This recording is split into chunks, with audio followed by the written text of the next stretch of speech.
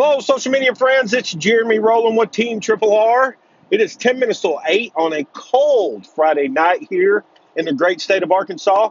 We hope that everyone had a wonderful Christmas this 2018 and that your new year is fun.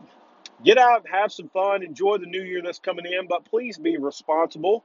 We'd also like to thank every single client that used our services in the Bale and also every single person that visited our pawn shop online or in person. Also, our furniture store did really, really well this year. We were able to help a whole lot of families save a ton of money. And our recovery business for the dealers in the great state of Arkansas, we hope that we exceeded your expectations on recovering your collateral.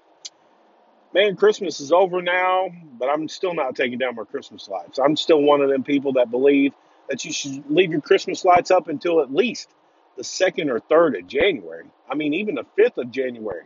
It just brightens up the house and starts off the new year in a positive, bright way. Anyway, thank you so much again. Hey, we're going to try to do some more podcasts in 2019. I really would like to try to do something every day. Every day, I would like to push out some content in reference to all the businesses that we have, things that are coming, sales, etc. Just whatever content that we're sitting on or things that we would like people to know. But the main reason of this one is just to simply say thank you.